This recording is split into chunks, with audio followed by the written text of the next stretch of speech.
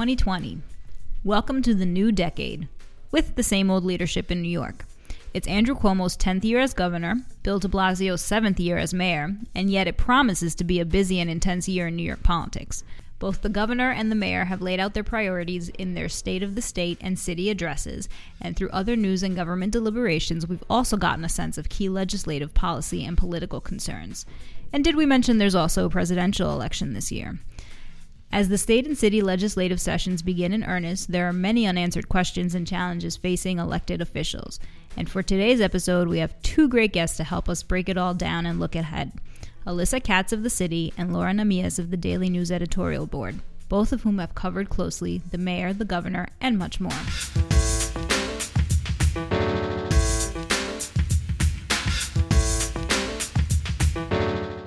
And welcome to What's the Data Point from Citizens Budget Commission and Gotham Gazette. I'm Ben Max from Gotham Gazette. I'm Maria Doulis from the CBC. And we're going to jump right into it with our great and return guests, Alyssa and Laura. Thanks for being here. So let's start with sort of the most recent events of what Maria outlined. We had earlier this year the governor do his State of the State and budget, and then more recently we had the mayor do his State of the City, his budget, and then his Albany budget testimony about the governor's budget and other city priorities. So let's start with the mayor, his agenda, where he's at. He had his presidential run. That's now well in the past, seemingly, although we'll see how much he dips himself back into the 2020 fray. But now that he's sort of refocusing, it seems, on local business, how do you sort of capture where he's at, what seems like he's focused on, what he's contending with?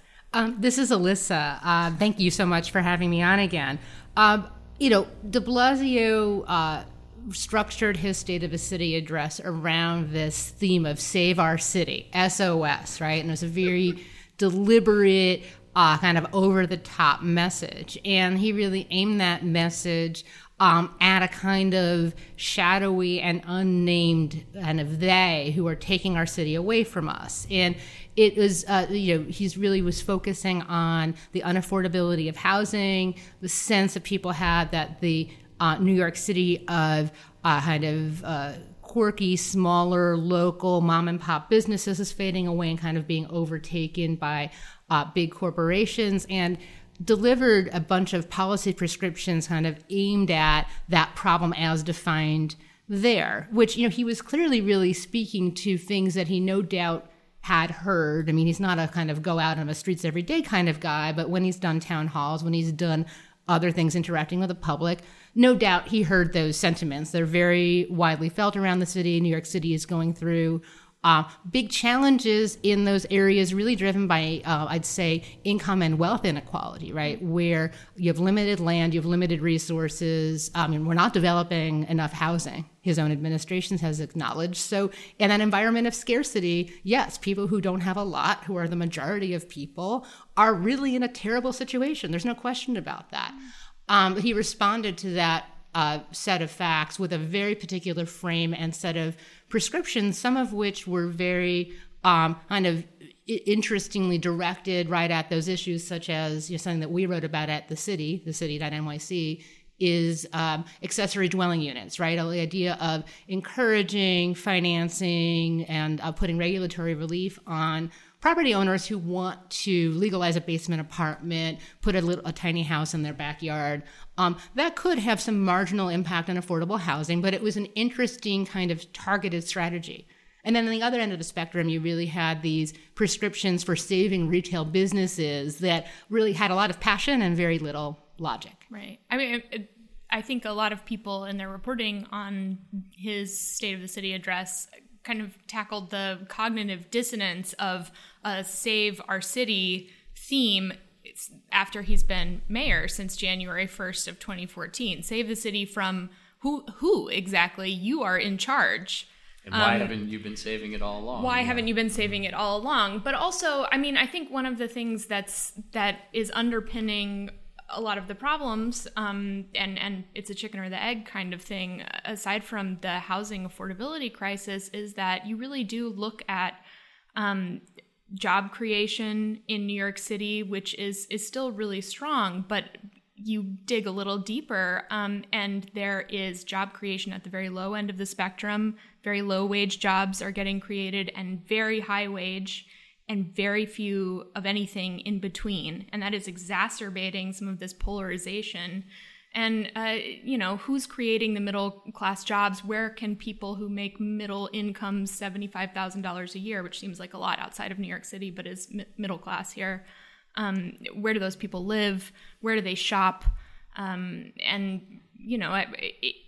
would have been nice if he had been thinking about that all along. I think he has to a certain extent. There's only so much that he can do. But well, Laura, I don't recall if it was at a previous State of the City address, but de Blasio earlier on in his first term had come out with a middle class jobs plan. Right. Very ambitious. Oh yeah, that's right. right. State of the City. That's right. That was like the one State of the City where he said, "This is my only focus for this." Right, and so and he talked about getting half CUNY graduates into half of tech jobs. He talked about creating a pipeline. All of this stuff was very, very central. I haven't looked at the results of it was 2017, right? I think it was 2017. Maybe a little earlier, I think, but it was where's the progress on that? I think you're raising exactly the right issue, and I think that the other part of the frame that I found really interesting around kind of justifying, particularly basically making affordable housing more affordable, which will mean more capital spending on subsidies, possibly fewer units created as a result, is the metaphor the mayor used was there's basically a sick patient and we've applied the antibiotics and they haven't worked and now we need to increase the dosage. It was basically standing by what we've done is correct on these interventions. It just they haven't been powerful enough. And I thought that was an interesting conclusion because it wasn't like he was presenting kind of evidence that these were all the right prescriptions and that he should increase the dosage. I mean, there's other ways of looking at those problems. And on no issue did he sort of step back and say, we should maybe think about this differently or, come up with some other strategy. Right. And I think on the housing, it's particularly interesting because it's exactly right that we do need a tremendous amount of new housing supply at all income levels to come onto the city.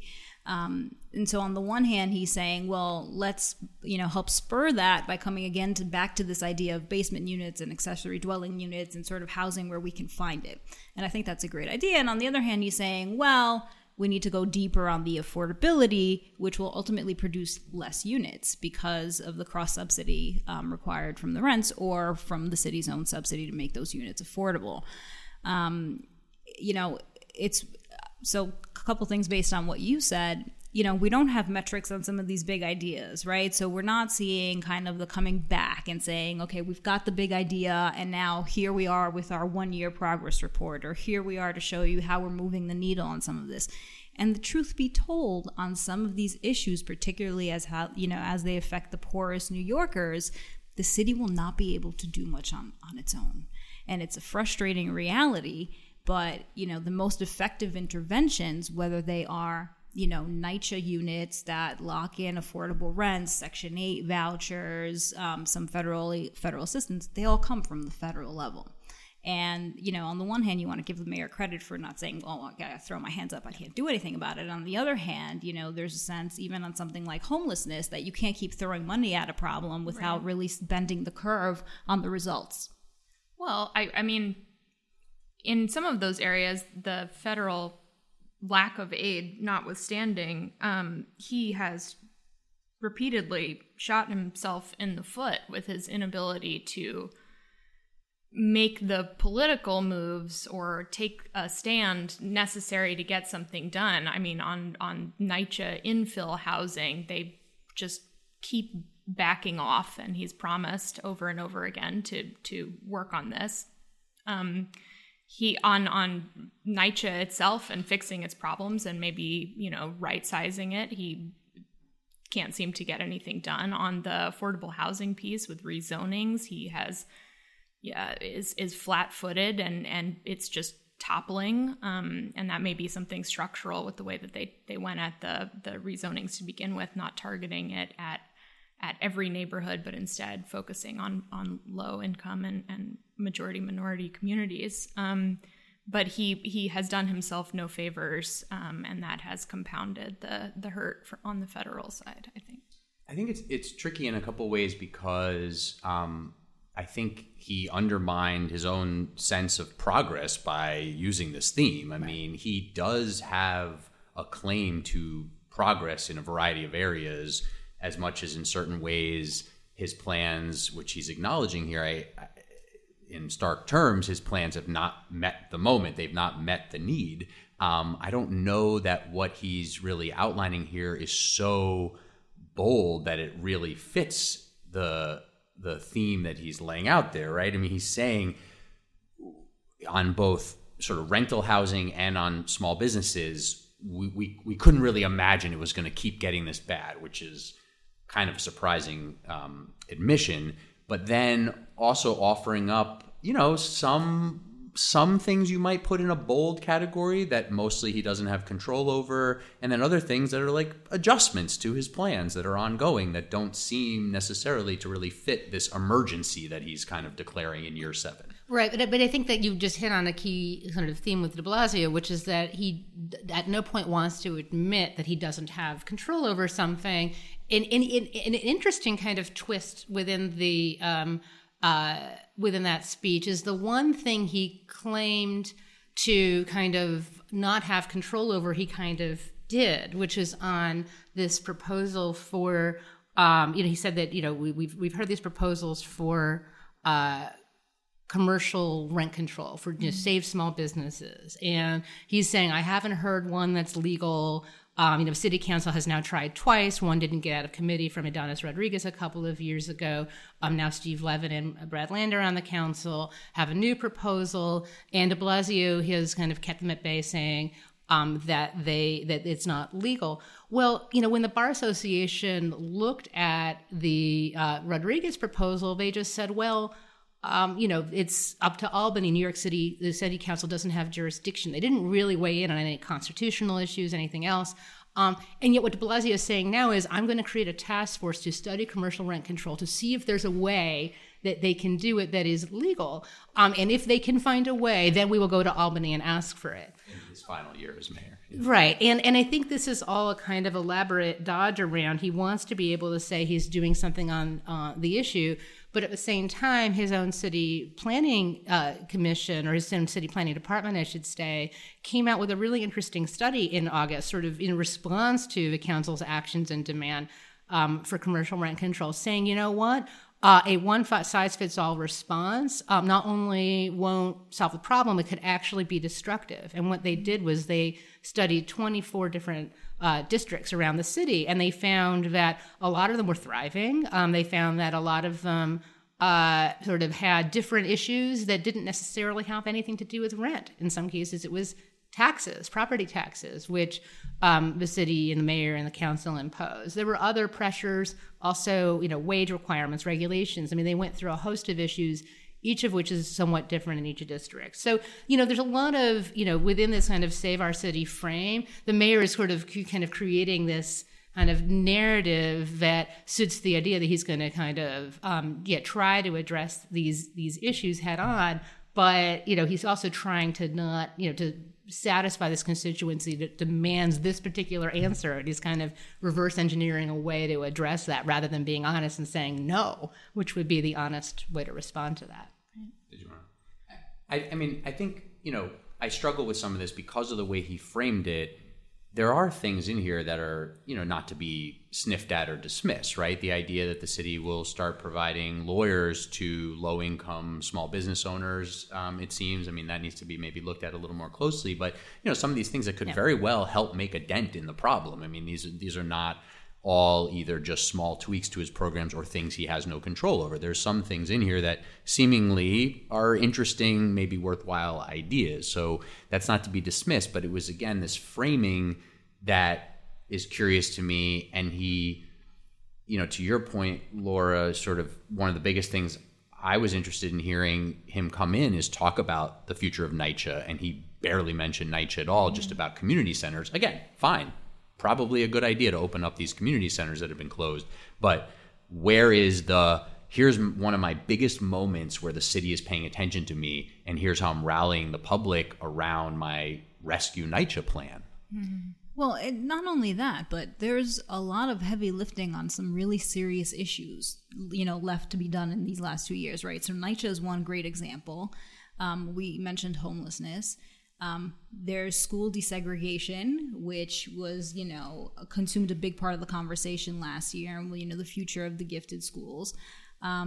And there's also the property tax reform, which the mayor and his administration have committed to completing in the next 2 years, and is no small task, right? So what are you going to do about this? Are you going to push it forward? What is the game plan going forward to actually start to fix some of these big issues? And to me, instead of kind of saying, okay, I'm here, I'm ready, I'm going to make the last 2 years productive, I've got these big things to do, and I'm on the case.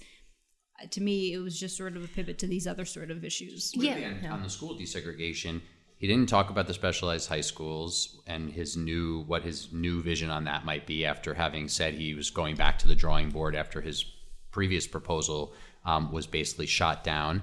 And then he had his own task force put out recommendations in August of last year around, everything that got so much attention around the call to basically replace the current gifted and talented system. He said we're going to have a year-long conversation about that, and crickets since, including in the State of the City, which there's an excellent podcast on that you should look up. We had a great discussion on the topic. Yeah. But I think you have a sort of similar pattern on property taxes, actually, where if you look at the timing of the commission, it was announced at least 2 years ago. Mm-hmm. And then the timing, so de Blasio also went to Albany this week to testify before, a joint hearing of the state legislature on the budget, as he does every year.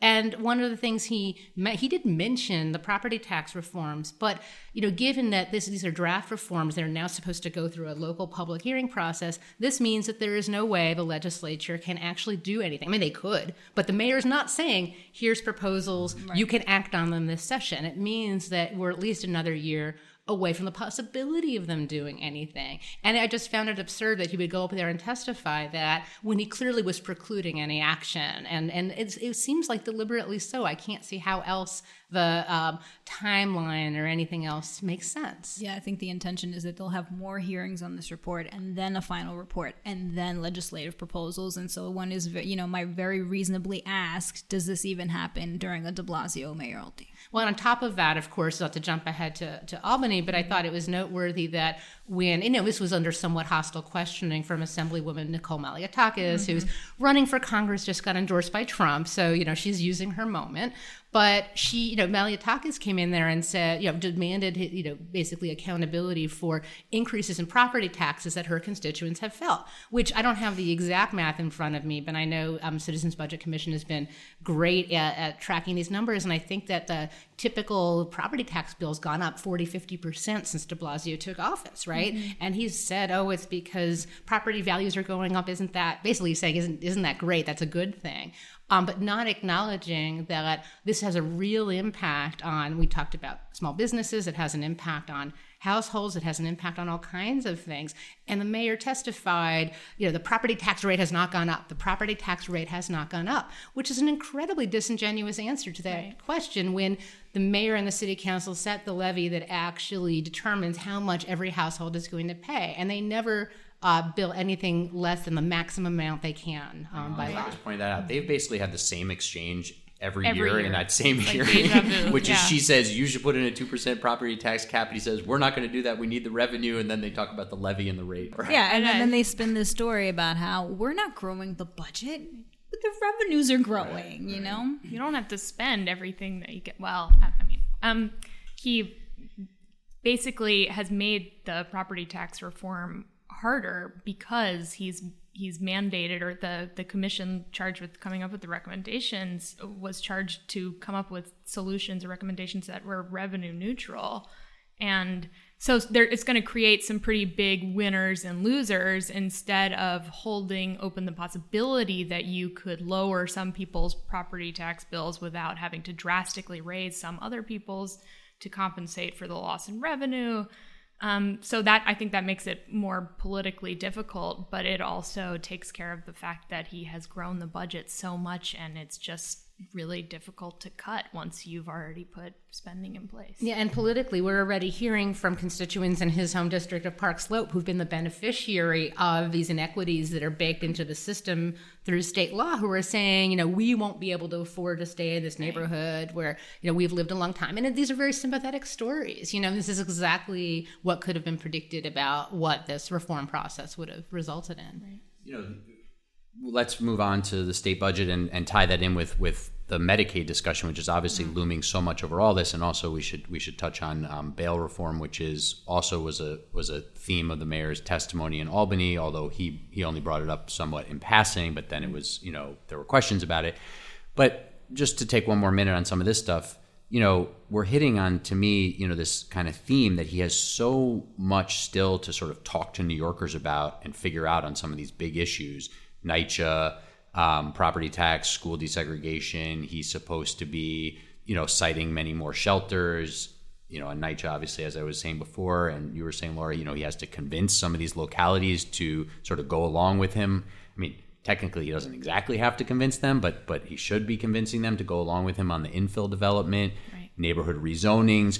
Some of these things were, last year was basically a lost year, right? And now we're seeing the last 2 years here, which really is about this year. What can you get done this year to lead into your final year, where you're sort of just cutting some ribbons, if that's the type of thing you like to do or not, and trying to wrap up, implementation of some things. So he has a lot of these major topics to still handle that seem to be going very slowly. I really think that and this is the last thing I'll say on this, that a defining characteristic of his mayoralty is going to be his fealty to various parochial interest groups who have individually might not be a huge part of the city, but are able to defeat, when they combine their powers, a proposal that would benefit the whole city. And his inability, or not inability, but just demonstrated record of not really engaging the entire city to sort of call upon their sense of civic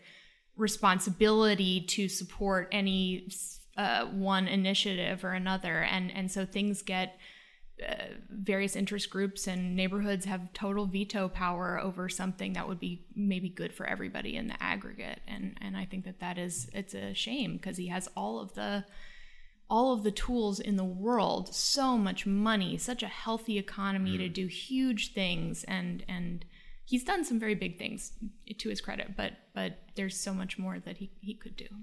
And there's interesting sort of political history to unpack there, which we'll do as his term's ending, perhaps.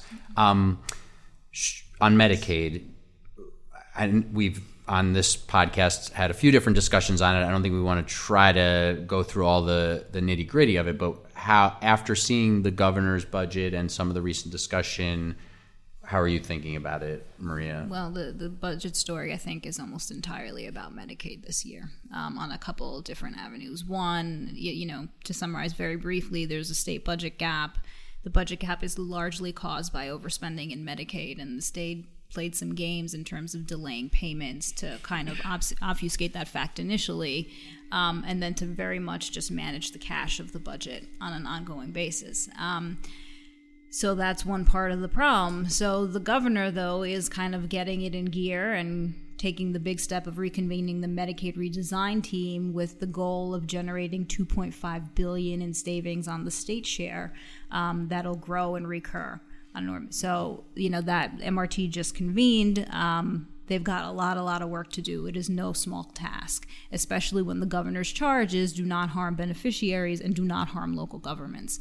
So the shape of the state's finances rests heavily on the shoulders of this MRT. And then 6 weeks.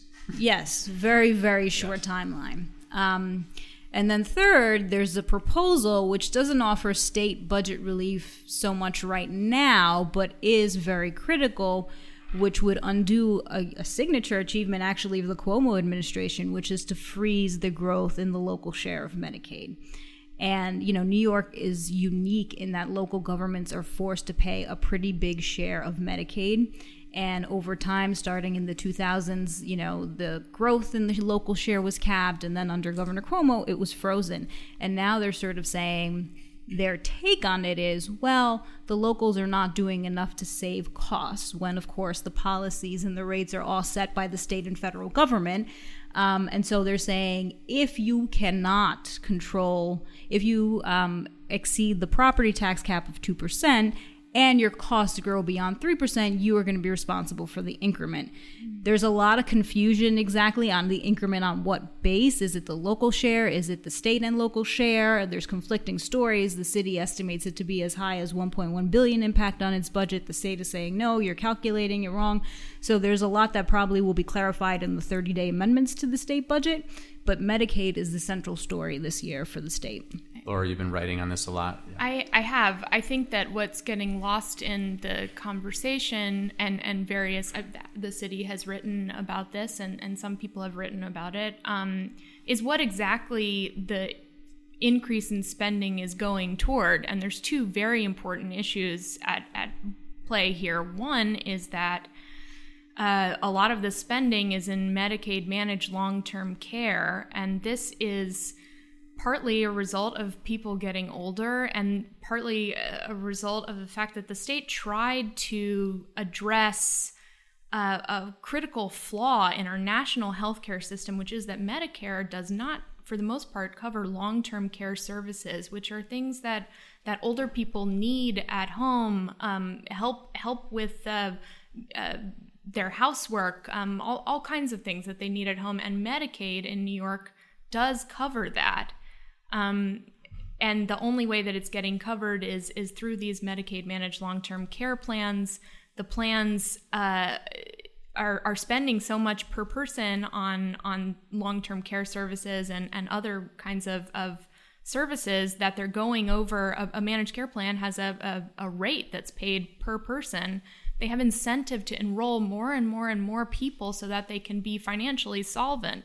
And that is something that is related to the fact that we have a national healthcare system that is just a mess. It's a mess. Medicare being run by the federal government, Medicaid being run by states, Medicaid paying different rates than Medicare paying more favorable rates to doctors. And that is not the state's fault.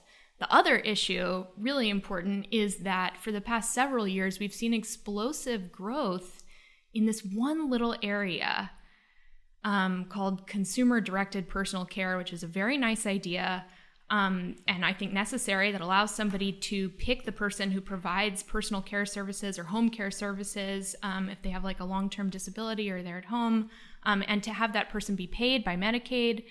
But it's kind of like the Wild West of Medicaid spending. There's very little regulations on the various for-profit actors who have sprung up around this industry to help process payroll costs related to it. And the state is finally sort of acknowledging that, but that is just a huge area of unregulated, unlicensed space where a very, shrewd person or business might come in and find a way to make millions of dollars off of, public money. Yeah, and this is sort of gets to the crux of what is so dissonant and problematic about Cuomo's whole approach that Maria described before, right? Because Laura just accurately described a huge driver that the mayor, the governor's office has kind of signaled with this Medicaid redesign team that they're going to look at exactly this program, right? This consumer-directed care as well as long-term care. This all signals are on that they know this. And this is all a creature of state regulation and state programs and a bunch of other state things. The only thing that the localities do, and de Blasio accurately testified this, is, they do the screenings, right? They look at financially, are you qualified for Medicaid or not? And other than that, they're kind of beholden to a bunch of state mechanisms for whether or not someone should get this coverage. So, the way I look at Cuomo's play when he's basically doing, what Maria just described about the, if you go over the property tax cap, then you've got to be accountable. The locality has to be accountable for the difference in Medicaid costs. Cuomo is saying the locality needs to have skin in the game, and this whole idea that if they don't, then they're letting costs run wild. I think it's really that Cuomo has for years, every budget in different ways has sought to get the city of New York to pony up more. Mm-hmm. And this isn't the only front, right? He's also done this with the MTA, and de Blasio objected with that on capital spending, saying, you haven't delivered on the last one, why you want more now. But specifically, this with Medicaid, it's just another way. Cuomo just feels like New York City has too much money and that he doesn't have enough. Well, and the facts of the matter are that New York City is in better fiscal shape than the state, right? Yeah. I mean, the one of the things to Cuomo's advantage is that he can just sort of move the legislature to put in state law that the city needs to pay for more things, like he wound up doing with the Subway Action Plan, which was a pretty dramatic move that the legislature went along with, and some of it indicative of how much power he has in the state budget process. But it's pretty dangerous, and de Blasio, I think, has a pretty strong leg to stand on when he says, if the state's going to be raiding our reserves and our surplus now, when we hit hard times, are we going to be able to call on the state for some kind of relief? Probably not. Well, that's why we need a nice rainy day fund, but let's not get diverted from that. And I think starting in the last recession, they cut the local payments to New York City. That was a big chunk. And I think, the news headlines focus on the big dramatic stuff like CUNY and the MTA and now the Medicaid. But the truth is, year after year, there are smaller cuts, particularly in social services, to reimbursement rates are such that the city has just been eating for the last few years. Tens of millions each year, basically. Yes. On that Medicaid front, it was so, it was interesting to hear the mayor testify in Albany about, okay, here are a few of my ideas for what can be done. I mean, of course, one of them was always raise taxes on the wealthy. But this question of how much control the city has over the growth in Medicaid kept coming back to him saying, do you want us to enroll fewer people, basically? Isn't it a good thing that more people have health care? And on one hand, the governor and his team are saying New York has really high health insurance coverage, and isn't it that good? And then, correct me if I'm wrong, but Laura, you outlined two of the drivers, and a third one is the $15 minimum wage that went into effect. De Blasio was also saying, isn't that a good thing that everybody's happy with? So, let's be careful here, sort of what we're asking for. But I don't know, do we have a sense of what the city can actually control here? Is there when Cuomo's telling the city to get, to rein it in? The only thing the city could conceivably do, and this would be very harsh, would be to give much more aggressive scrutiny to people's finances, because for long-term managed care, they by law, they only have to look at basically your recent income and assets. And, I don't think this is the case for most applicants. As we know, a lot of New Yorkers have low incomes, but there may be people on the margins who are doing the things that people often do. If they're middle class and late in life, they need Medicaid, they distribute their assets somehow. I don't know how it works, but they could go after those people. But do we really want to be going after people to say, sorry, you don't need care? They're trying to qualify for basically the only reasonable health insurance program that exists to pay for necessary long-term care. This could, if you are not an extremely wealthy person, you can't really afford long-term care insurance. So there's a whole cottage industry that's sprung up around people hiding assets, spending them down so they can qualify for poor people's health care program so they can live late in life. That is a fundamental flaw that is a national problem. And New York has, I think, done the right thing by trying to provide people with health care, but we've taken a lot of the burden on ourselves at the state level through our Medicaid program.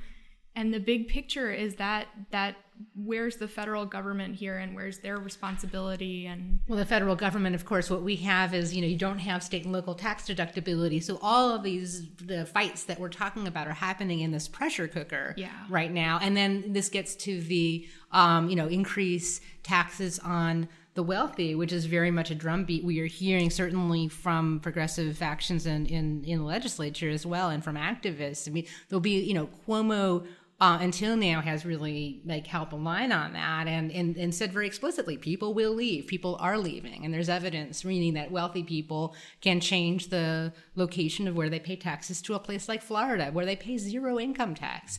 So it'll be interesting to see how the politics of tax the rich play out in this climate with all these other pressures on. Right, and there's a flip side of that, which people don't think about, but I'll toss in the cooker now, which is, one area where the budget continues to support wealthy people to a high extent is school aid. Yes. Because state school aid is supposed to supplement local government's ability to provide a sound basic education. And we're not saying that's the end all be all, but it's the state constitutional goal and where we should make sure every district is. And instead, the state continues to spend, maybe $1 billion every year, sending it to wealthy districts that can pay, with a very low tax rate on their own population, $30,000 per pupil. And it's an easy area to sort of look at and say, okay, we need to completely fix that. Cuomo has a proposal related to that. I don't know if it's an effective one. I haven't studied it. It's a good first step in that there are certain tax, the big pot of school aid money is targeted based on need. And there's some problems with it, but overall it is progressive. It does continue to send money to these wealthy districts. And it's got bells and whistles that are in the formula that do that. But there's other set of needs that basically reimburse you for your expenses. And those are the ones that tend to benefit the higher and wealthier districts disproportionately. Now, Cuomo's saying, let's put this into the formula, which is great, except it's not kind of run on a need basis, which is what you would like. It's sort of tacked on later.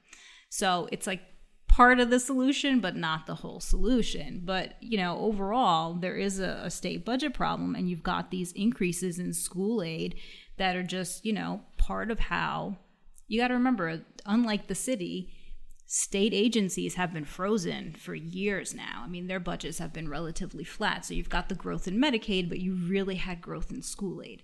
And so the state still continues to send a lot of money to these districts. And while the governor has proposed less than advocates would like, there's, for example, I think it's $800 million. There's $200 million pot that's just kind of there for the legislature to disperse, right? So this is not how we should be doing school aid in New York State. And I think there's opportunity for reform to make it both more efficient and also targeted to the needy districts that really, really need it.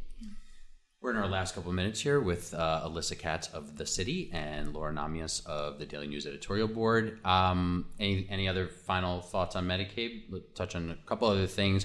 I don't know if anybody else at the table has a great sense of sort of Cuomo's agenda here. It seems like he's got the budget to deal with, and that's kind of the big item. And then other than that, I don't know that he's really identified sort of his big thing for the year or things. It's all green stuff. Right, a lot of green, right. The mayor, we didn't even touch on the mayor. Some of the mayor's Save Our City agenda was also about climate and fighting global warming and reducing plastic use. We can get back to that another time. I mean, I guess marijuana legalization is still this big thing hanging over the state, but I don't know that we have any sense. Cuomo already has said that he doesn't think it'll get done this year. Is there anything else that we can identify? I mean, he's got this, like the mayor did with his agenda, the governor has kind of a laundry list of proposals that he put out there without any clear, sense of what his top priorities are. Yeah, no, I mean, I really do feel like Medicaid has sucked all the oxygen out. And I think it is a moment sort of akin to when Cuomo first got to office and set the property tax cap, or advocated and set it, and then had his first Medicaid redesign team, and it's and I think that's an appropriate focus, honestly. And I don't begrudge him having. I mean, as usual, it's a very fat book with a lot of pandering proposals. The number aimed at women, and it was. He puts all the stuff out there as kind of a statement of what he stands for.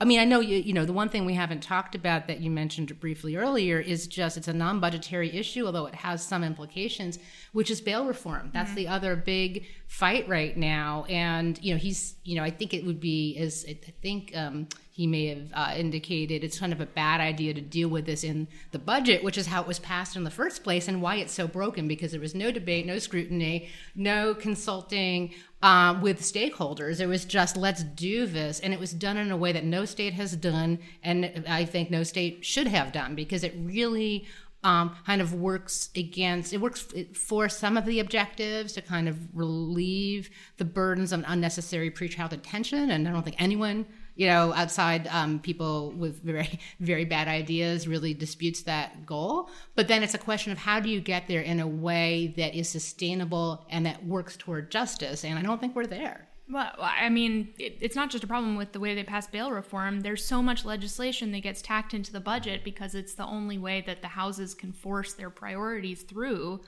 in the course of the year. And they left out money to fund pretrial services that are an essential component of the law, seemingly by accident in last year's budget, which sort of really cripples the ability of the law to work. Right, and this is the same issue with the pretrial detention pretrial discovery as well.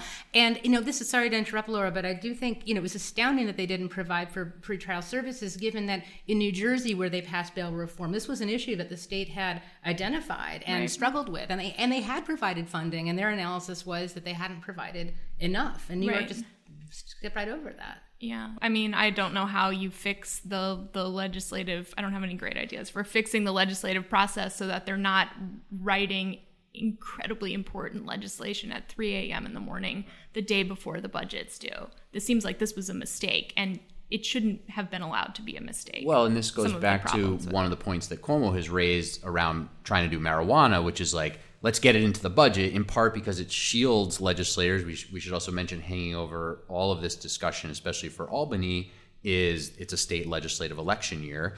So that matters in terms of everything from bail reform to Medicaid to school aid for sure. And obviously other issues that we've raised. But that he was saying last year, let's get bail done in the budget, and you can blame me because it's the governor, and it's, I get all the credit and the blame for the budget no matter what, and let's jam it in there. And it seems like in the end there had been a lot of conversation around it, but in the end they decided, okay, here's where we can finally get on that compromise, and let's just ram it through. And we're seeing some real repercussions from a lack of real thought and planning, and it is really remarkable to watch the difference between how the city operates on some of this stuff and the state. Final thought for me is just that, the state did last year pass this monumental environment bill, right? And now there's some more action going on, but I think this is something to watch going forward in terms of how it's implemented, because it will have serious repercussions for New Yorkers. Great addition and final thought. We should dig into that on another episode fully, how the climate bill passed last year is being implemented in the early phases and what comes next. Alyssa Katz, Laura Namias, thank you so much for joining us, and thank you for listening. Thank you. Thanks. Bye.